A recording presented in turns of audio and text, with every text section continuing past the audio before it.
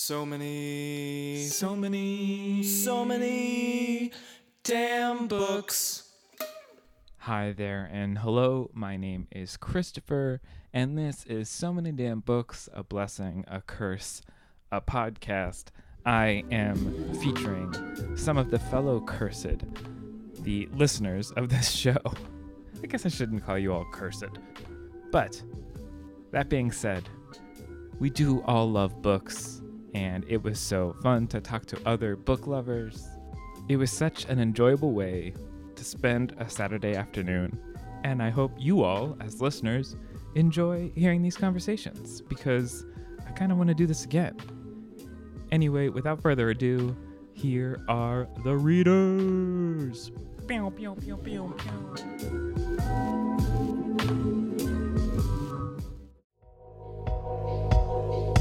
Bomba's mission is simple. Make the most comfortable clothes ever and match every item sold with an equal item donated. So when you buy Bombas, you are also giving to someone in need. Bombas designed their socks, shirts, and underwear to be the clothes you can't wait to put on every day. I have many pairs of Bombas socks. They come in tons of options. They're really beautiful colors.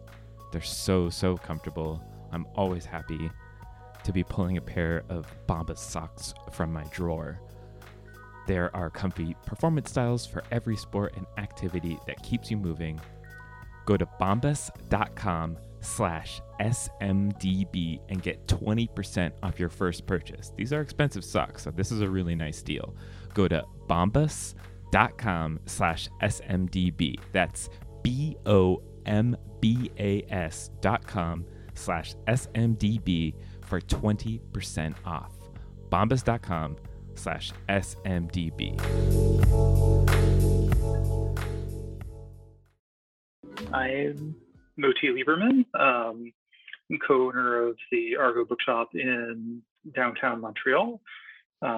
Enjoying our new, somewhat larger location now since last October. Congratulations. Yeah, thanks. We're really happy to be in a space that is more suiting the kind of store that we are at this point, and also is in better repair than where we were previously. So that's been pretty great, and looking forward to getting to more events and stuff in person eventually, but hopefully we'll get there. And as a reader, I do a lot of reading of Japan, like Japanese fiction, genre fiction, literary fiction, mostly fiction. Don't read a ton of nonfiction, but yeah, pretty strongly on the fiction side. Well, and you've been recorded on the show before, I believe, as well. That is true. So thank you for being a returning guest. Yeah, I feel very special. It's nice to be able to come back, get a chance to talk again. So tell me, have you bought anything for yourself, not for the store, or from the store for yourself recently?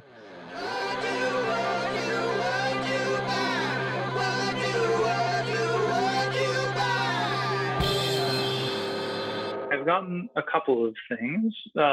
So one, I just got Elapso by Darcy Little Badger, which is a book that's kind of a alternate world sort of version, like a lot more indigenous culture still around. It's kind of got a spooky vibe to it from what I've heard. It's paranormal. She can kind of like call out to ghosts and have them come back and talk with her. And it's a book that I've been meaning to get to for a while. Like it was on a lot of like best ever fantasy, whatever lists back in 2020. Mm-hmm. And, it takes a while to get to things sometimes. Yeah, it's not like you weren't reading other things. No, there are effectively infinite books. So that's just sort of the way that it goes. And I'm also going to be appearing on like a panel at a small sci-fi convention here in Montreal. Mm-hmm. And for that, it is a good read panel. So I got one of the books that we're going to be discussing for that, which is The Wolf and the Whale, which is also a little bit, it's like part like Inuit, part Viking, set about 1,000 years ago, kind of fantastical, also a little bit spooky from my understanding, but I haven't gotten started on that one yet. So kind of looking forward to it though. It seems like you're heading for a spooky early summer. Maybe that's just the mood. It's kind of a little bit of an accident, but like once you're sort of, I mean, look, the previous book I read was a frothy, gay, romantic comedy novel, so it's not all on the same board. Yeah.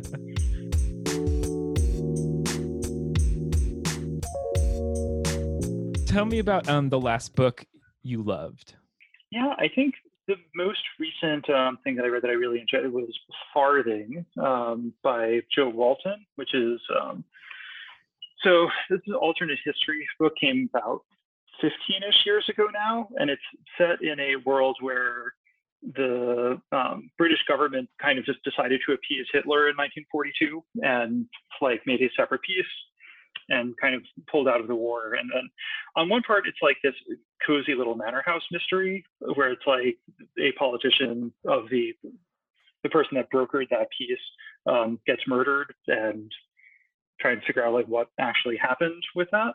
Mm-hmm. And then it's in part like a how does society end up in fascism book where things kind of slide. And the author has said before that she really wishes this book would become less relevant and people would stop recommending it on that front as much, but kind of where we are. And it is quite well done stylistically. Like you get both the kind of like manor house tone and there's some good like red herrings and like figuring out the mystery stuff, but also like a really incisive view on, I think, society and human condition and sort of like what leads people down these paths.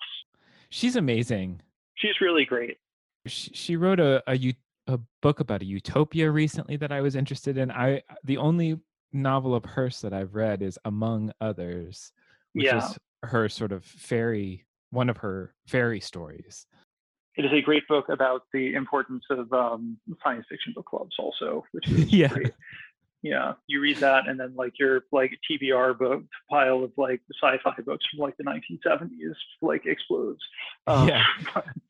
She makes a good case for all of those types of writers. Yeah, she's so varied. She's local here too. We've done the book launches for her past couple novels, and Or What You Will, like her most recent one, was also just great. Like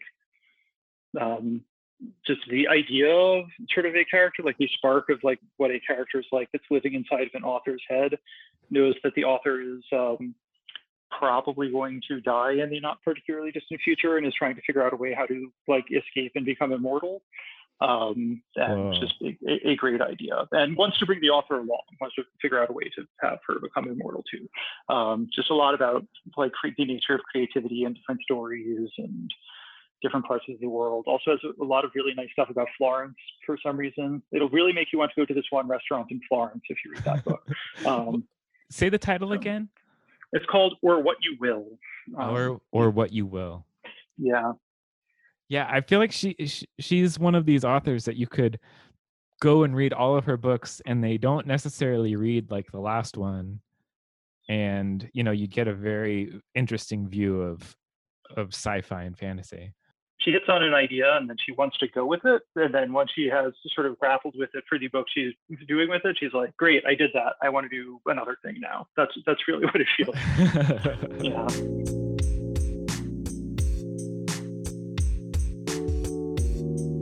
So you can give one book to one famous person. Which book and which famous person would you give that book to? I spent a lot of time thinking about this question when I saw it, because I was like, I don't want to be overly facile and just be like, I want to give my favorite novel to my favorite person.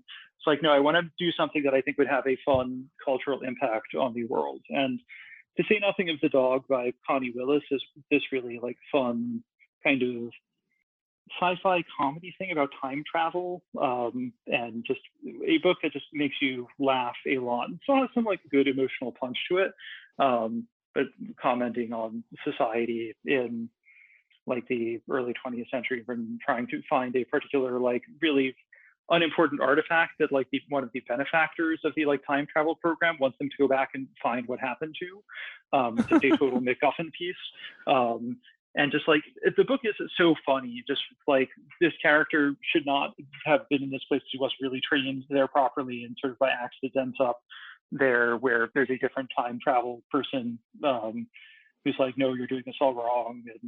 And I think that the way that that book works, I feel like Taika Waititi would make like a really fun show with it. And it's a really good match of like creative material with like, I think the sort of vision that could really like bring out both the sort of like the comedy of it and the seriousness of it around like some of the World War II stuff that's happening in there. Like it's not in the Jojo Rabbit vein, like, but like I really feel like there's some really interesting stuff that could happen there. I think it would be a really fun project, and I'm sure he's got no shortage of things to be involved with. But he definitely loves fish out of water sort of things, and like time travel is just constant fish out of water. Yeah, it's such a fun book, and there's so much fun stuff in there that could be really like well realized. Like I feel like that would be a really nice outcome. Like I feel like he'd be a good match for it. And like it's an older book now. I don't know that anybody else is going to necessarily like go back and do it. Like, but you know, if you give it to the right person and get them like passionate about the project, like I feel like we could find something really good for the world there. It's funny. Kanye Willis is one of those always nearly read. Like I've never actually read her myself. I feel like this is the great kick in the pants to go finally read this one, because this is the one that I was always drawn to. Probably because it says dog in the title. Yeah. And also, like, you know, if you just need like a fun comedy to get through, like, you know, it's playing on the whole Jerome K. Jerome thing, and like the 3 men in a boat, to say nothing of the dog. Like, it's just a fun book. Like she also can do really like emotionally heavy. Like the one book which I read relatively early pandemic and do not recommend as an experience was the Doomsday Book, which is basically a time traveler accidentally gets sent back to the beginning of the Black Plague in England. And I don't know why I did that to myself, but I sure did. So, and it was a really powerful and like amazing book, because it's like you go through and you meet all of these characters, and things don't turn out well in the Black Death, it turns out. It was a hard one to get through, but like one that I'd meant to do for a long time. And yeah, to say nothing of the dog, probably a better fit for the mood of the moment, I would say. Well, I mean, you know, you weren't alone. A lot of people went and read you know, The Plague. So a lot of people were in the same headspace as you were, I think. Yeah. Do you have a reading project right now? So the biggest ongoing one for me is just really trying to stay abreast of what's going on in Japanese fiction. Like, thankfully, like I feel like more stuff is getting translated now. And so you have authors like Suzuki Izumi's like Terminal Boredom, where like she died in the mid 80s and was really like a foundational kind of like punky sci-fi, little magical realism. Like you can feel kind of her influence on like early Murakami kind of author, but like her stuff hadn't really been translated. So that came out last year, and doing that, you know, there's the new Kawakami Mieko book, like All the Lovers in the Night, that's going to be coming. I think it actually comes out on Tuesday. If not, it's like sometime this month. Murata Sayaka, like the person who did Convenience Store Woman, has a short story collection that's coming out June or July. You know, I lived in Japan and I used to read more of this stuff in Japanese, but it takes a real, like, it's not that I can't read in Japanese anymore, but it takes a real effort. And so it's nice to really be able to engage with this stuff more directly. And so you have these older things that are finally getting translated. You have sort of new, currently working like big name authors that are kind of also, people are working with them and getting through their stuff. And I'm really looking forward to Morgan Giles has, I know, completed a draft of the big book by Yu Miri, the one who did Tokyo Ueno Station. So like her really like big reputation making book, like that's supposed to be great. Hopefully that'll show up next year. I don't know what the timeline is for that one in particular, but it's great to be able to engage with these things. And is that partially just because, I mean, is that because you lived there and you just like to stay up on it, or does does Japanese fiction hold something in particular that you're always needing?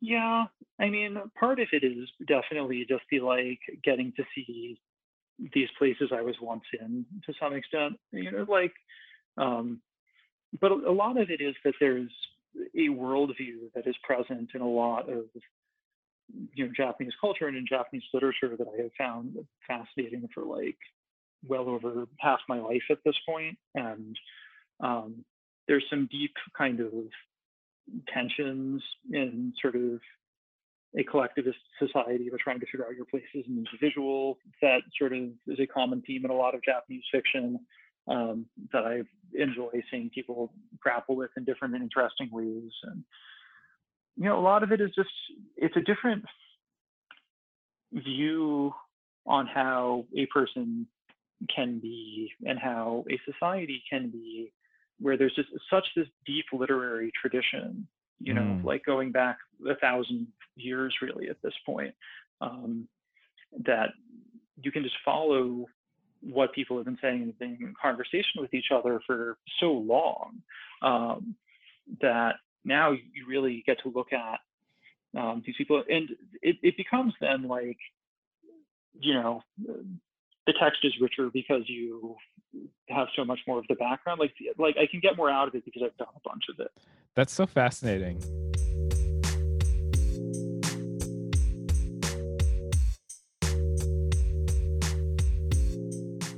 Tell me about how running a bookstore helps or hinders your reading life. Much of my reading life is not really under my control, so that's kind of both a help and a hindrance, I suppose. Like a lot of the reading is that people, we talk with sales reps or we read with we hear from authors, we hear from various people about a new book, right? Mm-hmm. And a lot of the time it's like, here is a book by a debut author. It has some good blurbs from people whose work I've liked before. But a lot of the time the copy is like basically what people are telling you about the book is all like, this book is a once in a generation experience. It's going to change your life forever. And like, you read this book and like, you're, never going to be the same. And I mean, obviously some books are like that. Like I can point to some books that I have read, and I can point to some debut novels that I've read that I would say that that's been true of. But a lot of the time I read and I'm like, I don't know whether I buy that. And like, you just end up having to read it yourself to know whether this is actually true. So a lot of it is driven by that, or by reading books for upcoming events, or, sometimes we'll do stuff where we're in just conversations with particularly local authors. So I'll read their book and we'll have a discussion about it. I'm pretty sure you are familiar with this experience. So there's a lot of that where it's like, I need to read this because we have an upcoming event or for a book club, or to decide whether to stock it or not. I think the place where it really helps is that I feel like I am a lot more likely than before we bought the bookstore, which was about 5 years ago now, to actually find weird, obscure titles that I would be interested in. So, it's hard to find some of these things, but like stuff coming out of small presses, stuff coming out of like weird things in translation, or stuff that's not quite the sort of thing that I normally read. It's easier for it to end up on my radar. And so I think that my reading life has probably become more diverse and sort of deeper because like I'm being introduced to more. Like, a lot of that remains in the context of people want us to stock the book in the store and the best way to do it. And then the best way to sell a lot of copies is to have us read it and really like the book and hand sell it to people. So there's really this like, oh, there's this weird book, but we think you're specifically going to like it. So yeah, here you go. And then we do it from there. Like one of my favorite stats is we were told by the sales rep for New Directions that we were responsible for half the sales of The Last Samurai in Canada one year. Oh my God. Because we just throw that book at everybody. So, even as a small store, like if we're into it, we can have a big impact. So that's the Helen DeWitt book, not the novelization of the Tom Cruise movie. Was there a novelization of the Tom Cruise No, movie? I there- kind of hope not, but yeah, I'm just kidding. But it's yeah, a Helen DeWitt title. I just want yeah, everybody to know, because it's an incredible novel, and yeah, I can understand why you can hand sell it, because like hmm it's one of these things that is a special read. yeah. And a good example of a debut novel that did change my life. So there you go. Debuts can do it. They Yeah, really they can do it. they sometimes contain, the most pure form of something. Not all of the Mhm. time, but sometimes. Yeah. Well, Modi, I so appreciate you coming on the podcast again. Do you have anything you want to plug before you go? Man, I mean, if you're in Montreal, I would like you to support us, but otherwise, I would like you to find an independent bookstore near you and support them. Like, we're really doing the work out here and trying to, I'm not one of those people that's going to shame you for getting books some other way if that's the best fit for you. But if you're reading books on paper and you have a place near you to support, I really just recommend doing that. It's a great way. We're here to champion the books and to build those communities out wherever you are. Like, I think that's really. Well, if anyone is in Montreal and they go to Modi's bookstore and they tell them, like, if someone comes to the store from So Many Damn Books, I hope they tell you, because Yeah. I just think that would be really special. To give the name of your bookstore one more time. Yeah, we're Argo Bookshop. We're Montreal's oldest independent English language bookstore since 1966. So, although we've only owned it for 5 years. So, well, definitely go check out Argo. And Modi, thanks again.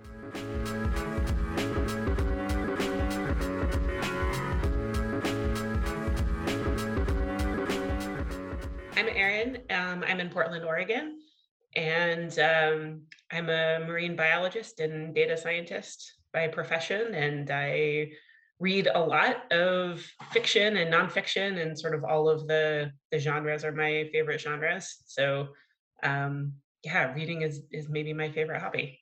I love it. Yeah, and I also, Portland is showing up in the listeners, and I appreciate that. Oh, that's nice. Yeah, I mean, we definitely consider ourselves to be a literary town. I think rightfully so. It's the land of books up there. I feel like maybe a lot of towns consider themselves to be literary towns. A lot of readers in literary towns consider their towns to be such, but yeah, but not everybody has Powell's, right? It's true. It's true. Powell's is a badge of honor, and I'm sure people there have their own actual opinions about Powell's that they keep to themselves or something. So thank you for coming to all the way from Portland to be on the show. I'd love to know if you've bought anything good recently. Yeah, actually, I do live in Portland, and I do love Powell's and have been going to Powell's since I was a very, very small person. But I also have another favorite bookstore called Broadway Books, which also you can order anything online. So I highly recommend it. And they just had their 30th anniversary yesterday, Awesome. which is kind of a really long time for a very tiny bookstore. And so I went down and I bought myself a copy of one of my favorite books, which I did not have a copy of because I keep giving it away. But it's Mink River by Brian Doyle. Okay. And it's a really, really beautiful book. What's it about? It's about a fictional town on the Oregon coast, which is also the very real town that I grew up in. And it's about life, and so it's got some magical realism. There's a talking crow that maybe gives some life advice and is philosophizing, and sort of the intersection of modern and indigenous in a really kind way, I think, maybe. Okay. Yeah. And he's a fantastic poet, and his prose reads very much like poetry. So I always find myself the first couple pages, I'm like, wait, why am I so into this book? And I'm like, oh yeah, okay, I get how to read it. And it's really, Oh, really yeah. beautiful and engaging, and the characters are lovely. And I love the book that does that sort of slips you into a different gear. yes, 100%. It's like usually I have to like tick tick tick along, but this one's got a weird, mechanism to get involved with. I love that. Yeah. Brain calibration. Yeah. It's a different style of reading for me, especially since I'm a really like plot and character driven reader a lot. And I'm often less concerned about the style of prose. I say that in a very vague way. I hate bad writing. It's not that I don't care. But things that are very lyrical are often not my favorite stories. Writing with a capital W. That's sort of like, yeah, I know Yeah. what you mean. Tell me then, what's the last book that you loved? Oh, another book that I recently bought a copy of to send to my brother for his birthday, which is coming up, is We Are Watching Eliza Bright. Oh, And I really, really enjoyed that book a lot. Kind of felt like a gut punch. And, I've often like books that are told from multiple points of view, and especially in sort of different formats. And the book is like, some of it is dialogue, and some of it is text, and some of it is narrative. And um, so yeah, that might be something that I really recently read that I enjoyed enough to then go buy a copy to send to somebody else. So yeah. that's some high praise right there. Yeah, maybe the best I can say about a book is I immediately went out and then bought it. I use the library. I don't buy that many books because my dad's a librarian. I've been on the library board for 10 years. So I use the library a lot, but I often only go out and buy books when I'm buying them for other people. I understand. My mom's a librarian, so I get it. It's a very specific thing, wanting to own a book versus to just get it from the library, is because it's like you get a lot from the library, right? Yeah. I mean, a library is also an experiential thing. It's not just a repository. Absolutely. So Absolutely.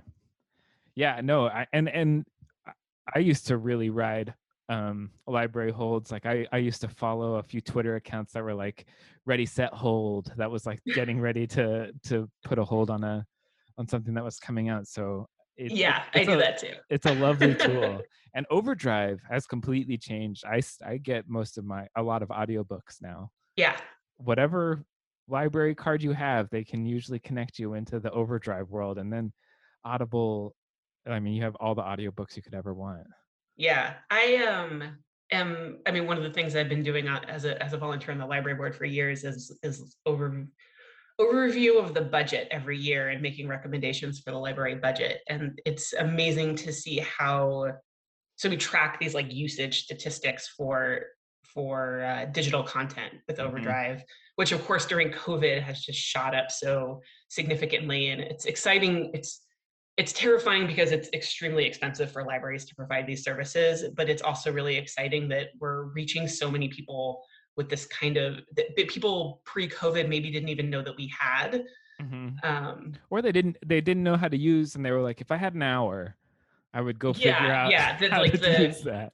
It's not a huge barrier to entry, especially for people who are really tech savvy, but like it took a while for my parents to get into using it and to enjoy using it. And I think that many people got themselves over that learning curve during COVID, which is exciting to me. Super exciting. So what is your reading project right now? My reading project is that I won a raffle. And it was even better because by the time I won, I did not remember that I had entered the raffle. So I got a notice saying that I won a raffle, and I thought that this was like a spam thing. But I won a raffle from Literary Arts, which is our sort of local. They put on the book festival every year, and they run a lecture series, and they partner a lot with the library. And Tin House Publishing brought over a 20-pound box of books to my house. Oh my God. As my raffle prize. Like I said, I don't often buy books. I rarely buy books that I haven't read already. So I had kind of forgotten how exciting it is to just have a ton of novels that are like just for you. Nobody else has ever picked up these books, and they don't have to go back to the library. They can sit on my desk for a while if that's what I want to do. And what beautiful Yeah, designs. Tin House has great, beautiful books. Yes, yeah. It's not just any publisher, but a publisher that I really love and was really excited to see what they brought over. And also because I like a lot of their books, I had read some of the ones they came, but most of them I have not read yet. So have you pulled anything from the box yet? The one that I'm super excited to start that I haven't started yet, I have this, I'll tilt this so you can see I have these giant stacks of books behind me that like came from them. Actually, a few days before this box of books showed up, I had picked up this I'd finished a short story collection by this author, Jennifer Nansimbuga Makumbi. Mm-hmm. She's a Ugandan British writer. And I finished that short story collection and thought, these were so good. I got to see if she's written anything else. And then her novel was one of the ones that was in the box, A Girl is a Body of Water. Oh, so great cover. That felt really fortuitous. So I'm really, this isn't the one that I'm gonna like sort of dig into first. I'm excited about. Looks formidable. It's because her other, like I said, was a short story collection, and then this is a very thick novel with very small print. It's 540 pages, but I'm super excited to read it. And the short story collection was all about Ugandan immigrants in the UK, and then Ugandan immigrants in the UK who had returned to Uganda, and like what that was like. And they're like kind of funny and kind of dark, and I really enjoyed it. So I'm really looking forward to reading this novel. So yeah, no, it sounds great. That's awesome.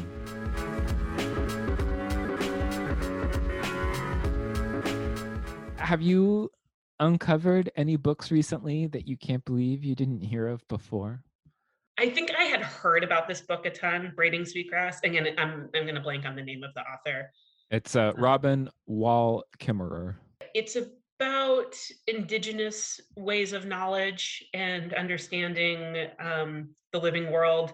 And I'm a biologist, and sometimes these kinds of things are this is going to sound so dismissive in a way that I don't necessarily mean, but like they're too out there, they're too woo-woo for me. It's not my way of looking at the world. Mm-hmm. And I don't necessarily mean to say that my way is the only right way, but this author is also a botanist and a scientist, and so she's coming at this in sort of two different ways. And the book really resonated, and then I was shocked to find out this book has been around for years and years and years, and this was like the first that I had read it. I was like, oh, that's kind of embarrassing, because I'm a biologist. I work in conservation. I work with the tribes of this region quite a bit, and so I was kind of shocked that I had not come to this book years ago. A little embarrassed that I had not discovered this book many years ago. Had you pretended to have read that book before you? No. Okay. I have read so many books. I read more than most people that I know. I never feel the need to pretend to read a book that I haven't read. Okay. All right. I am very secure in my reading background. I will say, sometimes I will just agree, because the point isn't whether or not that I've read the book. The point is to continue the conversation and, yes, that's fair. Hear what the person has to say about it. So I will sometimes fudge my reading past in order to continue the conversation forward. Say something like, of course I've read Les Mis, but I read it in the French, so I don't feel like I can talk about it now. I mean, I do say that too, so. I'm so fascinated by Braiding Sweetgrass. It keeps coming up. I haven't read it yet, but it seems like one of these books. I highly recommend reading it. And I think that it did really speak to me because of my academic background. And she talks about, being in a doctorate program And I'm like, ooh, yeah, like I remember that. Like, and I see also in my work the ways that Indigenous knowledge is dismissed sort of in the policymaking world. So there's a lot in there that I felt was like uh, resonated with me in a way that maybe it wouldn't for everybody, but it is still uh, completely worth reading for everybody, I think. You don't have to be a biologist to feel like this book is super important when you read it. Nice. I have a maybe a woo-woo question, but what do books give you that all the other forms of storytelling don't? Ooh, that's a good question to me because I'm not really a movie or TV watcher. And part of that is because I'm not severely, but to some extent, face blind. Mm. And so I don't, I have trouble telling characters apart a lot when I see things on the screen. That makes it hard to resonate with the story. But in reading, things are much more real to me than when I watch them. I mean, there's movies that I like, there's TV shows that I like, fine. But I will always go to reading as my primary source of information and of story and a point of view and understanding things. Mm-hmm. And also, one of the things I don't really like or is lacking for me on the screen is time, and the time element of moving through a story at my own pace is really valuable. And when I'm listening to audiobooks, I often speed them up or slow them down depending on how I want to be hearing it or be processing it, or controlling the flow of information to me is so important and is really hard to do when you're watching something. Yeah. So especially with other people. Don't necessarily like, I need to pause this. Let's all let this sink in. Yeah. Or I also I can't stand to watch things where like people are uncomfortable or like unhappy. And so if I'm watching something myself, I'll often like pause something. I have to like walk away and then like come back. And so it's hard to watch things with other people because I can't be like, oh, I feel uncomfortable now and I need to pause this for 2 minutes. I completely understand that. My wife likes to just say like, they're actors. I know. This didn't really happen. And I worked as an actor for about 10 years when I was a kid. Really? And yeah, in theater, not in like movies or anything, but I worked for a theater group and missed a ton of school growing up because I was always on tour with the theater. And so I understand how acting works. me too. But I get lost in it. So I completely understand. Yeah. That 15-second skip button on Audible really gets a workout for me of going in. Yeah. I'm always like, let me hear that again, or like, let's skip forward just a second and make sure I'm still understanding here because I didn't like what was happening. Yeah. I do that too. So do you have any books that are surprising on your shelf? The book that shocks people when they see it on my shelf is The Rules, which I think came out in the 90s, and it's rules for, I can't remember the subtitle, but it's rules for women on how to catch a man and how to get him to marry you. Oh, okay. Like the game for horrible men. There was the rules. I feel like the rules came first, and then the game was like the one-upmanship response of like assholery. Or this idea that like dating is based in conflict, rather than actually connecting with another person. And my best friend in college gave this book to me as a joke. Not to help. No, I did not need help getting dates when I was in college, and I was also very much not interested in getting married. And now I've been with my partner for 18 years or something like that, and we're not married. Obviously, getting married is like not a high priority for me. But the book is extremely funny. It has many gems like accept a Saturday night date after Wednesday. Like if he asks you on Wednesday or later to go out on Saturday, you have to say no, even if you don't have anything planned. Right. Don't be an afterthought.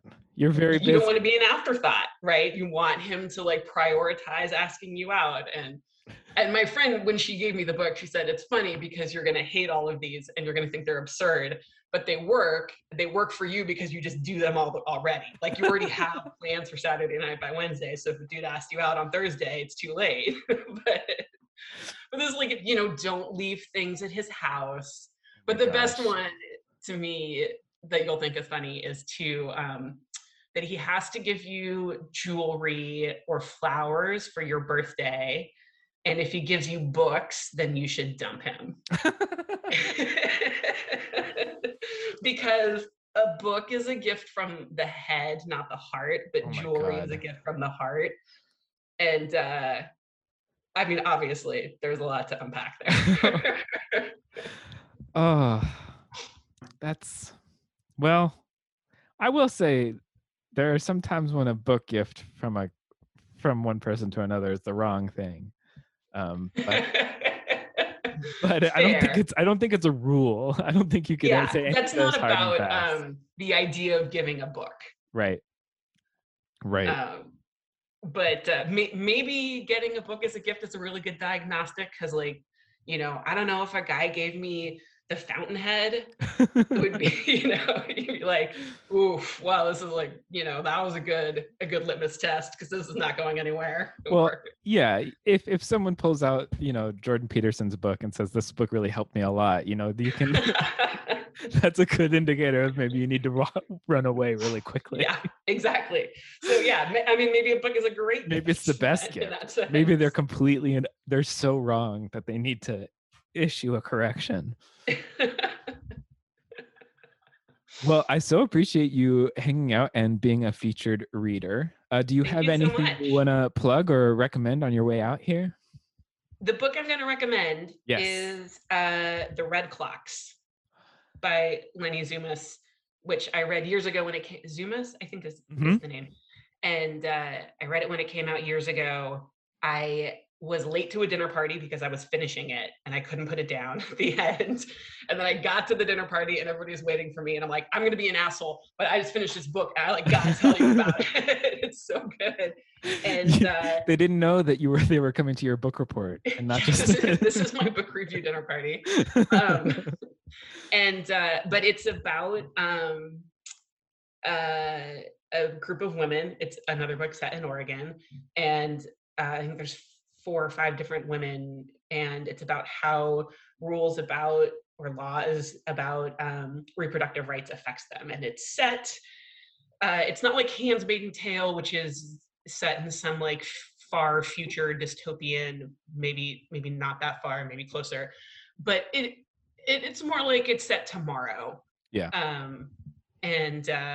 It feels so timely to revisit that book right now. Incredibly terrifying how many of those things that can basically come to pass. Yeah.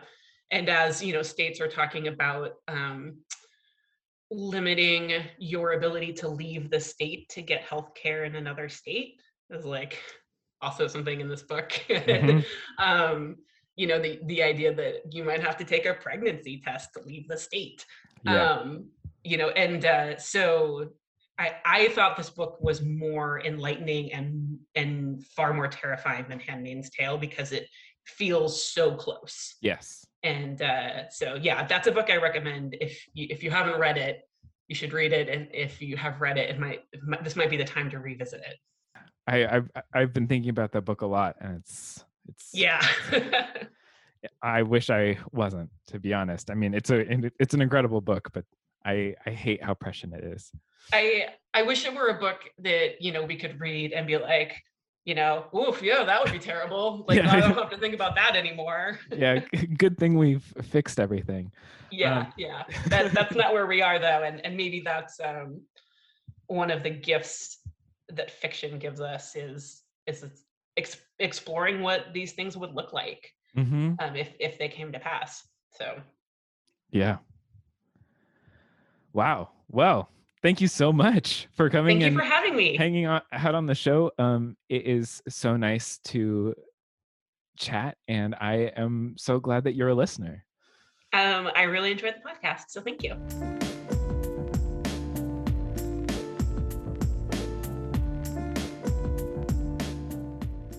My name's Jacob. I am in Pittsburgh, Pennsylvania at the moment, and I'm a poet by trade, I suppose, though not by profession, and have been a fan of the show for several years now, which is kind of the last 3 years. I'll kind of feel like one small blur, but you know.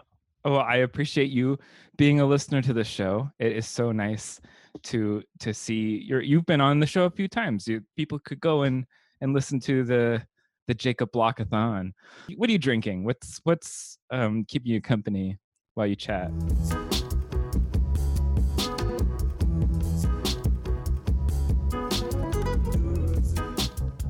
A large bottle of Topo Chico seltzer. What is it about Topo Chico? I have a bottle of it myself, but how did we get brainwashed into this world? A great question, because I was never a big LaCroix guy. I would mostly drink it because when I was in grad school, my office mate would always have it in the little office fridge. And so if it was like a hot day, I was like, well, I'll drink it because it's that cold liquid. But yeah, I don't know. I think I think because I remember reading something about how it had some sort of special like mineral quality that supposedly will hydrate you. I like convinced myself that I should drink this because I'll get more hydrate. Right, it's a health drink. Yeah, exactly. It's something's got to be, yeah. And then they started, the Rite Aid around the corner from me now has them. So I know. I feel like they slowly just took over where I didn't hear of them, and they have that sort of look to them where it's old fashioned enough that you're like, has this been around forever? And I just you get the glass bottle. Yeah. Which also I feel like makes it seem more refreshing. Oh, I don't know if you drink, but I know that it's also a very important if you're going to make a ranch water, the which is just Topo Chico, tequila, and lime. That's it. So it's like a very specific type of. I guess you could do any sort of club soda you wanted, tequila and lime, but Topo Chico in particular. That I think that there might even be a brand of ranch water that uses Topo Chico now.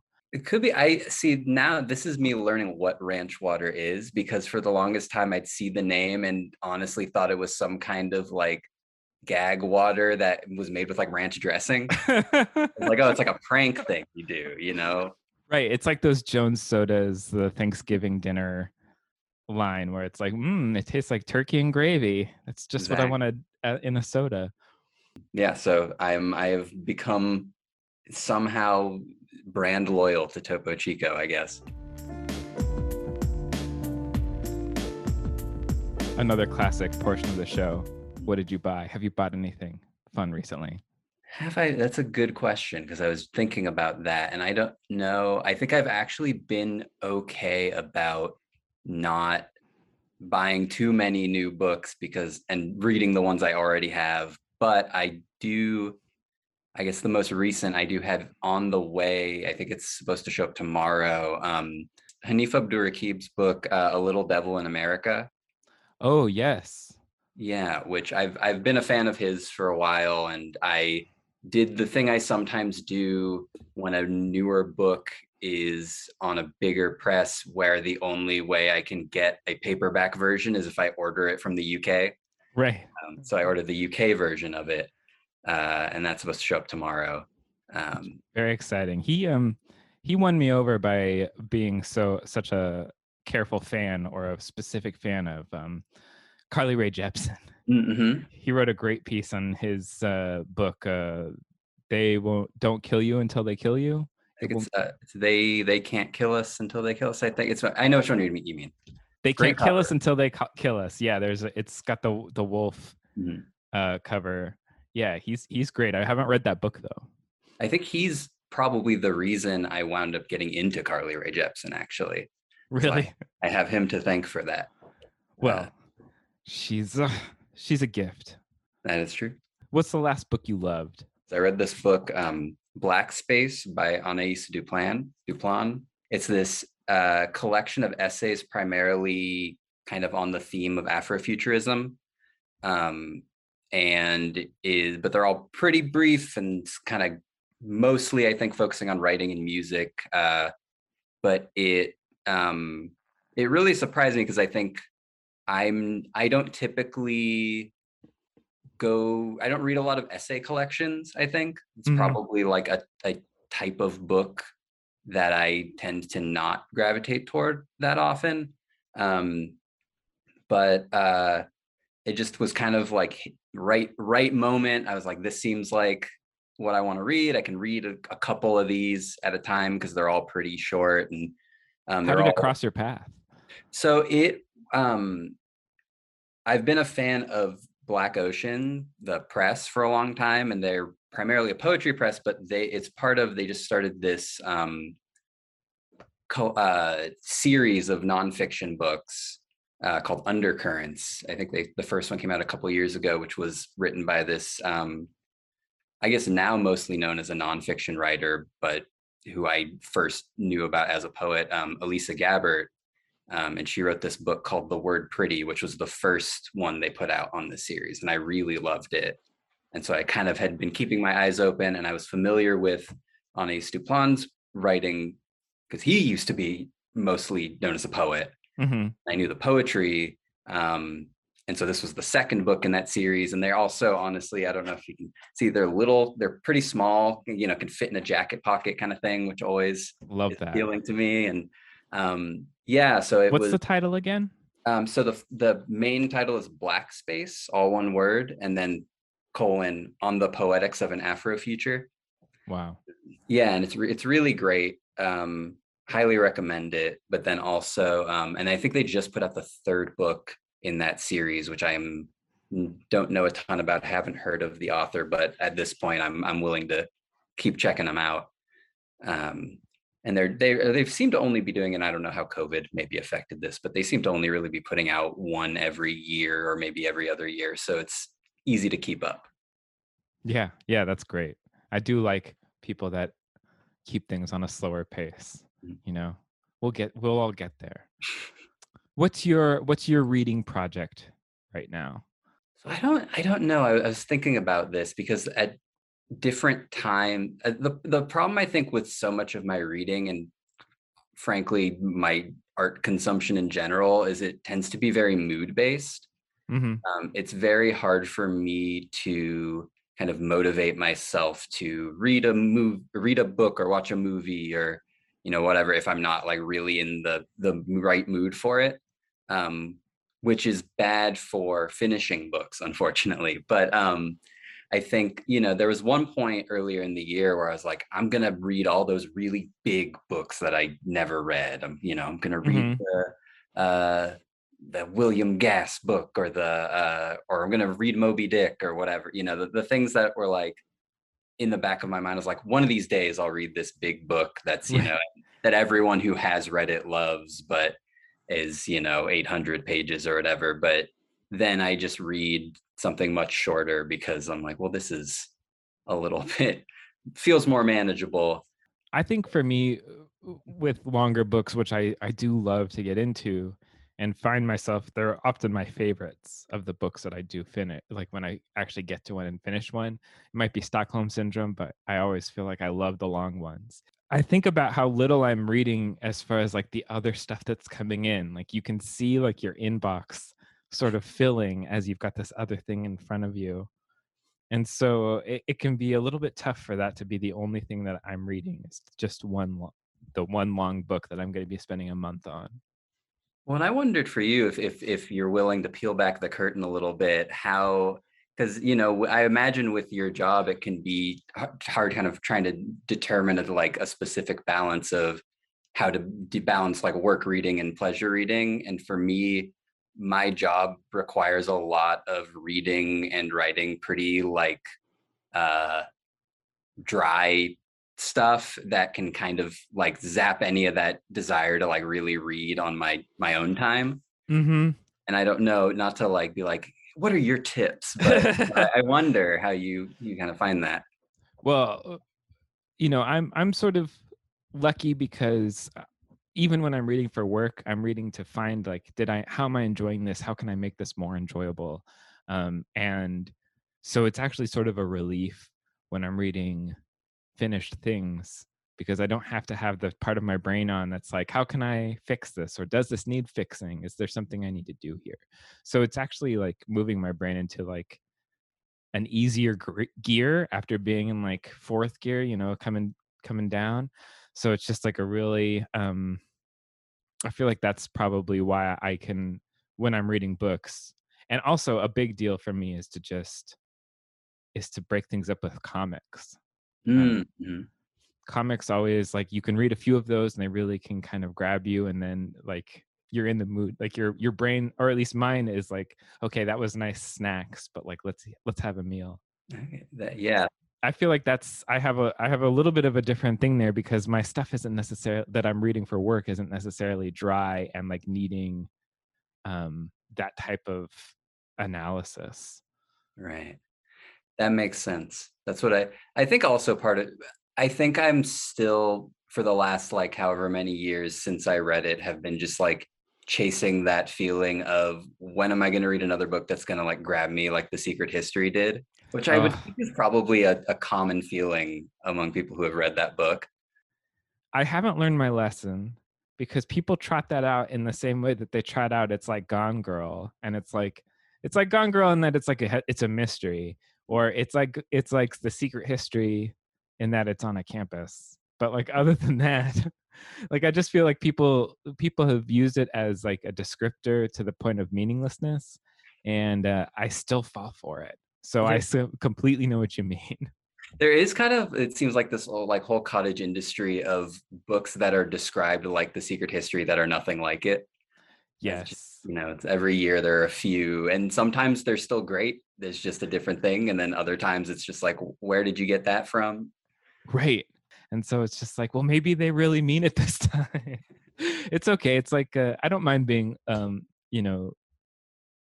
Lucy with the football, or Charlie Brown and Lucy with the football with this, because like you do end up liking the things that are described, or at least I do. I really do end up liking the things that are described that way. So it's not always a complete miss, but it's just like, okay, it's just another campus novel. Right. That seems to be usually the unifying theme, is it's like the big multi-circle Venn diagram of it. Just the only thing in the middle is school. Exactly. I mean, that could be, there's your next reading project, is reading or finding all the ones that are said to be like Secret History and just are not, and make a nice master list for everybody. That'd be very helpful. I do like that.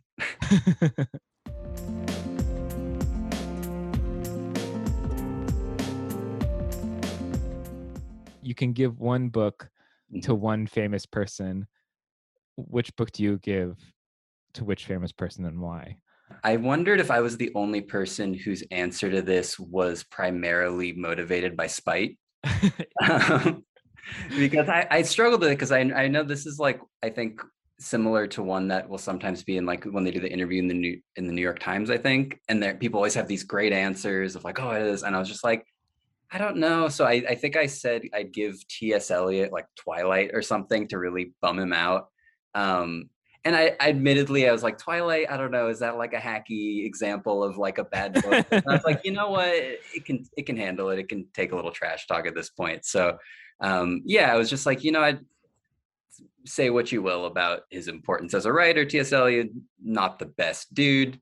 Seems like kind of a jerk, a little bit smug too, on top of all the other stuff. I was like, make him read that and just be miserable. In my own small little way, I could really make him just have a bad day. And that was what kind of popped to mind, which who knows what that says about me. I think a lot of people would appreciate that your first thought was like, okay, let's see whose day I could ruin with this. Now I want that to be the question. I should like like you're going to give someone the book to ruin their day. What do you give and why? But I think T.S. Eliot would be bummed by Twilight. because he's such a snooty dude. Yeah, it's a very I got a poetry MFA answer. It's funny how you can have this adversarial relationship with people who you only know through their words, but it's a distillation. It's of a mind. So of course, you can be incredibly angry at someone that you're just like, oh, those pages. That's the death of the author thing, except instead of what is the meaning of this work, it's determined by the reader. It's how can this bother me?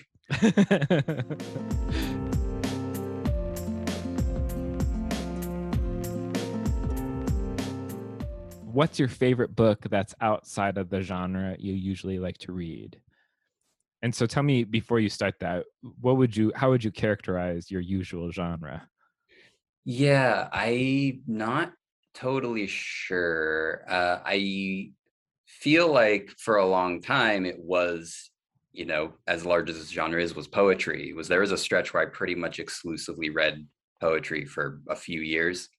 And that slowed down a bit, I think, kind of intentionally and kind of not, because then I was like, oh, I should read all of these other books that I just haven't been paying any attention to.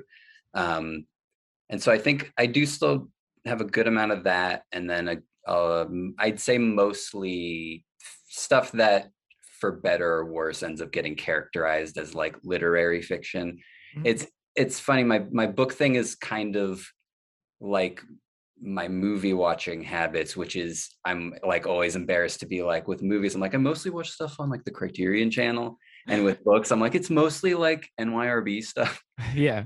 I feel like recently it's mostly been translated stuff too, when it's fiction, which is, Okay, and so the question is then, what's your favorite book that's outside of that genre? So actually, I think the one that I might have put as my answer and that kind of came to mind was one I actually mentioned earlier, which was The Word Pretty by Elisa Gabbard, because I don't tend to read frankly, a lot of nonfiction, and then in particular kind of essay collection type stuff. And I remember that really, I was surprised at how much that one kind of grabbed me, and really how much I was into it, despite it being something that, on paper I would have been I wouldn't have disliked necessarily, but would have not really been running to go check out. And what's the story for this essay collection? What's the guiding light for Elisa? I think that it was kind of a mix. It's a lot of, she tends to be one of my favorite writers about books. Mm-hmm. It was actually which I think I mentioned as my answer to a book I heard about through the show, which I did initially hear about through the show, but really loved. And I wound up really checking it out also because she wrote about it. She has like an end of year list with writing about each book she read, and which was Women Talking, which I really loved. Miriam Teves, yes, an incredible book. Yeah, and it was I think that those were the essays that always stuck out to me, which maybe is just the writer part, but it's kind of it's a mix of that kind of thing. She has a book that came out more recently that people kept talking about because it came out, I think, in 2020, and had an essay from 2018 about what would happen if there was a pandemic. And it like mentioned Dr. Fauci and like all this stuff, where it was like this whole big thing where it became everything that talks about this book is going to talk about how there's an essay that's explaining what's going on now from before. Wow. But so those were the ones I remember. I remember her, she like writes about like Sebald a lot, who's one of those, like the author I always hear about. And I'm like, I should read that one of these days, and still haven't. But well, the last question that I'd like to leave on here is a book that you discovered recently that you can't believe you didn't hear of before. The one that came to mind was this book, Balcony in the Forest, or Balcony of the Forest, by Julian, I think Grach is how you say it. He's this French author. And that was one of those NYRB books. And I thought of that because I remember whenever they do those big sales, you know, whatever, a couple times a year, I always will kind of try to seek out, you know, what are the books I should be checking out from that. And I know former guest of the show, oh, why am I blanking on her name? Who wrote, Aaron Summers. Aaron Summers, yeah, always will be like, here are books that are great, or, you know, what are some other books? And so that wasn't one of those, but I remember finding like, okay, well, these are the books I'm going to check out from this. And then right after that, finding out about this book and being like, oh, why didn't I know about this book? Mm-hmm. Because I've found I've been very into books where nothing is really happening except like that a sense of dread is building. Okay. So the premise of that book is about these soldiers who are stationed in this forest, kind of in the lead up to World War II, just kind of at this outpost, like waiting for some enemy to show up. And that is kind of like time gets weird. And I think at one point, like a strange fairy shows up that might not actually exist. And, you know, it's like this building sense of unease. And that I've found, I think starting with the book Zama, which I don't know if you've read, but which is about a commander of the Spanish colonial army in, I think, the 1800s in South America, who's waiting to get sent to Argentina where his wife is, and just more and more things keep happening that makes him stuck in this one place. Which there was a movie adaptation of it that I really love, that I highly recommend. But that was a book that kind of got me into this. Oh, I really like reading this weird. It's like kind of a Kafka thing, but almost reverse, because the main guy is kind of a jerk and you kind of enjoy seeing bad things happen to him, which is a fun little twist on that. But yeah, so I kind of was like, oh, it almost feels like a magic trick of like how much can happen in this book where nothing is happening, kind of thing. Right. I feel like you like a comeuppance. I feel like that's you're reading for like something just to happen to the unjust. Well, yeah, I was thinking about it today because Zama in particular feels very fitting for this time in a weird way, even though it was a book that I think came out in the 50s about the 1800s, but it's about a commander in this like colonialist force who is like cruel and racist and horrible, and seeing bad things happen to him. And, you know, I'm like, I'm not necessarily surprised that I find something satisfying about that in this day and age a little bit. I definitely, stories of revenge are feeling more and more like it's something to sink my teeth into. So, you know, I feel like a lot of us are getting Count of Monte Cristo out from the library these days, looking for divine retribution. Yeah. Well, thank you so much for joining and chatting with me again. Do you have anything you want to tell to the good people and plug for them to check out? I'll plug, even though I have nothing to do with it, the movie Zama by Lucrecia Martel, who it's really weird and unsettling, but very good. And I feel like I don't hear enough people talk about it. So I'll plug that for her. And if she wants to then put me in her next movie just as the guy in the background, I'll take it. Awesome. Well, thanks for being a featured reader, and we will catch up with you soon. Yeah, thanks for having me.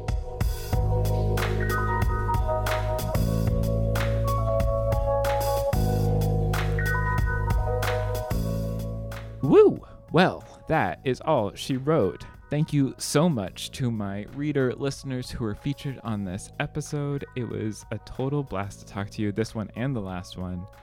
You all are great, and I so appreciate you giving up some of your time to talk to me. Everyone at home, if you would like to support the show, I appreciate the support. You can go to patreon.com/smdb, and I put up all of the ad-free episodes. If you don't like ads, you can listen to the show there. If you give me just $1 a month gets that. Also, I appreciate it if you go on iTunes and leave a glowing review. that helps with the algorithm and all of that. And I hope all of you have a lovely couple weeks. I will talk to you soon. Bye.